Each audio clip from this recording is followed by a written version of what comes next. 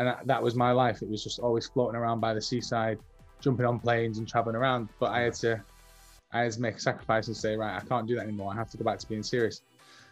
You all of a sudden start going boom, boom, boom, boom, and you won't even realize how many steps you've taken until you look back and go, fucking hell, look how far I've come. Yeah. For me, just looking back at The Apprentice to now is massive.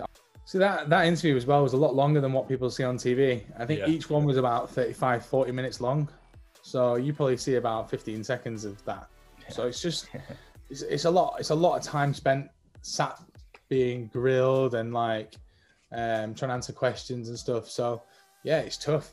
What happens if you don't get the £250,000 investment? I said, I'm just going to do it without it.